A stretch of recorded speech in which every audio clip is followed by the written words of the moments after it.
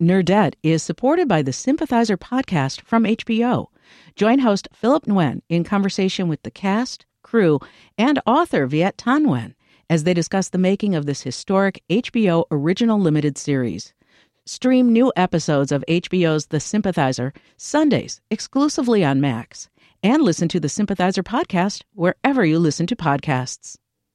Think on your feet for our Fast and Curious 5K, a one-of-a-kind race hosted by WBEZ and the Chicago Sun-Times on Saturday, July 27th at Humboldt Park. More info and early bird registration at wbez.org/events.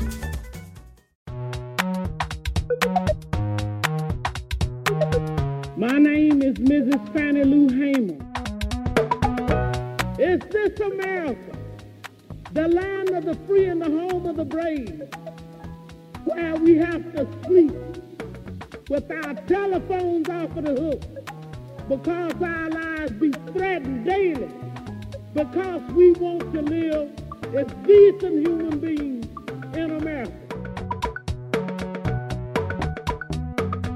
I'm Greta Johnson. I'm Trisha Bobita. And this is the Nerdette Podcast. This week, as we all remember Dr. Martin Luther King Jr., the Nerdette Podcast is going to take a look at some of the ladies of the civil rights movement, female performers, activists, the women of the civil rights movement who often get left out of history books. We'll talk with Professor Keona Ervin to get to know some of the women who took a more traditional activist role. Women like Dorothy Height, Ella Baker, and Fannie Lou Hamer. But first, Professor Ruth Feldstein. Ruth is the author of the new book, How It Feels to Be Free, Black Women Entertainers and the Civil Rights Movement. She's also Associate Professor of History at Rutgers University. In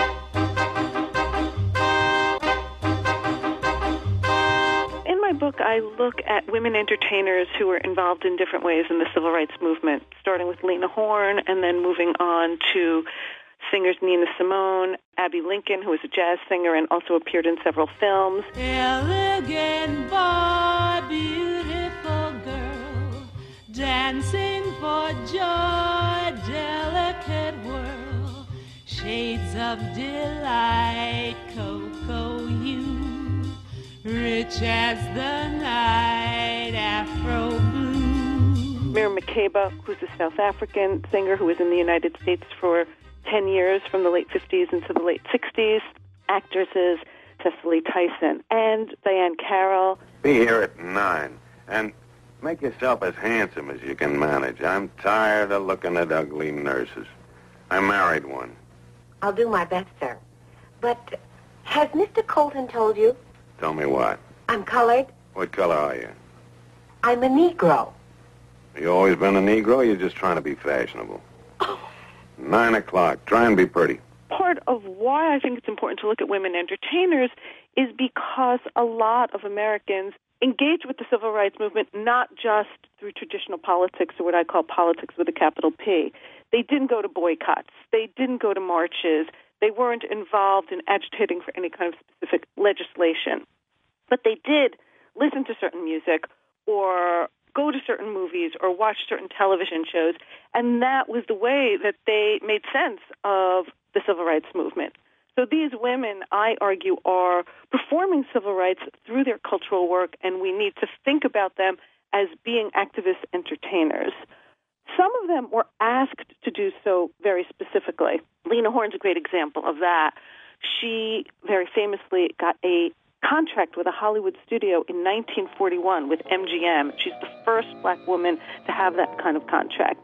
Can't go. Everything ahead is gone. Stormy weather since my man and I ain't together. Keeps raining all the time. Keeps raining all the time. And over the next few years in the 1940s, Lena Horne was allied with Walter White. He was executive director of the NAACP at that time, and he thought it was really important to work on opening doors to African Americans in Hollywood at that period. So Walter White specifically asked Lena Horne to perform civil rights in certain ways. He said it was really important for her to dress conservatively, to make demands but not be too outspoken in her demands. So he really asked her to reinforce images of African Americans as respectable and therefore deserving of rights. And it led to a group of thinkers and activists having conversations with some of the most powerful people in American politics, right? So Lena Horne was invited to this meeting with Robert Kennedy in 1963. This was a time where the civil rights movement was unfolding most dramatically in Birmingham, Alabama, where African Americans for weeks had been staging these massive nonviolent protests and had been facing tremendous resistance from the city's Commissioner Bull Connor, as well as state troopers and other white hoarders of segregation. And Americans around the country were watching these protests unfold on television. They were seeing African Americans, activists as well as children, facing beatings, hoses, and dogs. So Robert Kennedy, the Attorney General at that point, is very concerned about all of this, and he wants to have a meeting with what he calls influential African Americans because he wants them to de-escalate the situation. There was an assumption already that culture was one of the battlegrounds of the civil rights movement, because otherwise he wouldn't have even called on these celebrities and famous stars to meet with Robert Kennedy. Did she and the others face, especially as they became more and more famous, challenges within the African American community and outside of it about the authenticness of the experience they were trying to relay? Nina Simone never did. I think there was a way in which Nina Simone was always seen as very authentic, even though what it meant to be authentic is a moving target. Nina Simone always earned that designation of an authentic representation of African Americans in song, in culture, in part because she was raised in the South and in part because of the kinds of music she performed. Lena Horne faced those charges much more so, and in part that has to do with the fact that her career really took off in the 1940s, and at that point she came to fame as what I call respectable sex symbol. She was seen as very, very glamorous, and she was a light-skinned star. In the 1960s, she herself discounted her earlier years of activism by saying that that wasn't the right way to have represented African Americans in the 1940s. Nina Simone, for example, was an amazingly mesmerizing performer who was really known to connect with her audiences. And she performed at small clubs as well as at Carnegie Hall, in the United States, beyond the United States, different kinds of festivals. But she didn't do a lot of television work. I think she was seen as a little bit too provocative, a little too unconventional, a little too radical in her politics. Nina Simone wrote one of her most famous songs a month after the March on Washington, and that's Mississippi Goddamn. Alabama's got me so upset. Tennessee made me lose my rest. Everybody knows about Mississippi Goddamn. And she suggests a very different kinds of politics in terms of the kind of racial activism she's talking about, and a very different kind of gender politics in the ways that she performed as a black woman. She wrote it in September of 1963. She had just heard about that terrible church bombing in Birmingham, Alabama. The Ku Klux Klan planted a bomb, and 4 young girls were killed. Can't you see it? I know you can feel it. It's all in the air. I can't stand this pressure much longer. Somebody say a prayer. And Nina Simone says that she heard about that bombing, and she immediately went out and wrote this song. She said it came to her, there's a quote from her, a rush of fury, hatred, and determination. And in the song Mississippi Goddamn, she really rejects the ethos of going slow. Picket lines, school boycotts. They try to say it's a communist plot, but all I want is equality for my sister, my brother, my people, and me. And remember, the title of the song is Mississippi Goddamn. She puts that damn right in the title. She's saying, I don't have to behave like a lady to get my rights. I can be angry, So she's really taking this moment, this March on Washington moment, and turning it on its head and really challenging the conventional wisdom about interracial activism in that moment. Things gradually will bring more tragedy. Why don't you see it? Why don't you feel it? I don't know. I don't know. You don't have to live next to me. Just give me my equality. Everybody knows about Mississippi. Everybody knows about Alabama. Everybody knows about Mississippi. On down. That's it.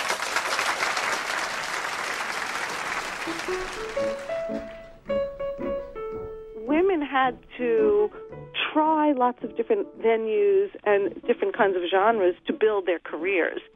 In the period where their careers were really taking off in the late 50s, there was this booming post-war culture industry alongside a really vital political subcultures, too. Nina Simone really said it best. She's describing the Village Gate in that period, which is a jazz club, she said, where, and I'm quoting her, politics was mixed in with so much of what went on that I remember it now as two sides of the same coin, politics and jazz. Wish I knew how it would feel to be free. I wish I could break all the chains that still binding me, yeah. This is not an issue that's gone away with these performers. These kinds of debates about authenticness and trying to balance racial and gender politics, we can see being played out and debated on blogs today, right now, when it comes to Beyonce's new essay on feminism. And it made me think of something from the beginning of your book when you mentioned that James Baldwin said of Hansberry that people struggled to think that she had serious intentions because of her glamorous frame.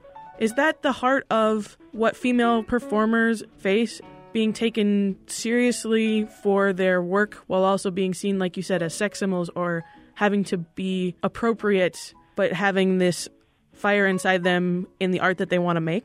I'm not an expert on Beyonce beyond the kind of obvious points that she's incredibly talented and incredibly smart in terms of how she is working to control the conversation about her and images of her. In that regard, I definitely see lines of continuity between the women I write about and struggles that women performers in general and black women performers specifically still are facing in terms of this effort to control how they were represented and how they were talked about. And I think the women I write about were rarely able to do so as consistently or as effectively as Beyonce can now. I think the other big difference between the women I write about and the ongoing struggles that women face today, and Beyonce is a good example of that, is that they had to make a claim in many respects to having the right to be considered glamorous. Glamorous up to the point that I am writing about in the 1940s, the 1950s, 1960s was strongly associated with whiteness and with white women specifically. So for black women to even claim the right to be seen as glamorous was itself a political move that had everything to do with race and gender. Some of the women I'm writing about, including Abbey Lincoln, Nina Simone, Miriam Makeba, Cicely Tyson, are claiming the right to be considered glamorous in very new ways by performing with the hair natural and afros, by saying I can be glamorous and have a seriousness of purpose associated with politics. I can be glamorous and not wear tight-fitting, sexy, sheath dresses that someone like Lena Horne had done in the 1940s. So they're really redefining glamour, whereas I think that for many black women performers now, there's more of a starting point that their glamour is more of a given. I wish I could be like a bird in the sky. Don't leave me. How sweet it would be to find that I could fly. I'd soar to the sun and look down. Thanks to Ruth Feldstein for talking with us.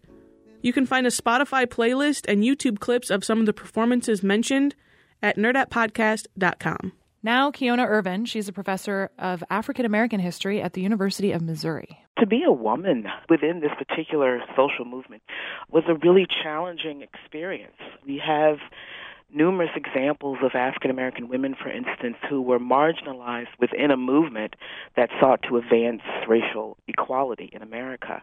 So let's start with Ella Baker. What was her role? Ella Baker, I would say, is probably one of the most significant social movement activists of the 20th century. She really had her hand in all of the major campaigns that we would associate with the civil rights movement. So she's born and raised in the South.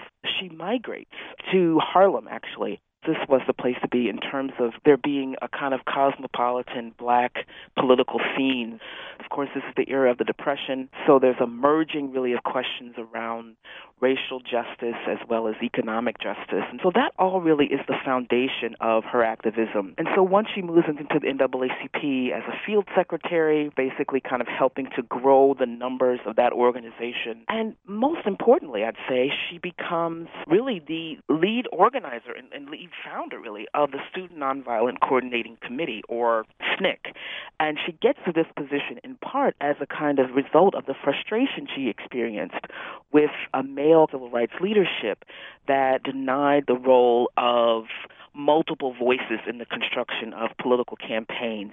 She felt that very keenly and thought that if she did not organize the youth wing of the civil rights movement, then that wing would really, in a sense, be diminished as a result of a charismatic, religious male top-down model, as she would understand it, of political leadership. It's really in SNCC that she finds a kind of political home. So SNCC, under the leadership of Ella Baker, would often go into some of the most dangerous communities of the Deep South, right, known for having traditions of racial violence.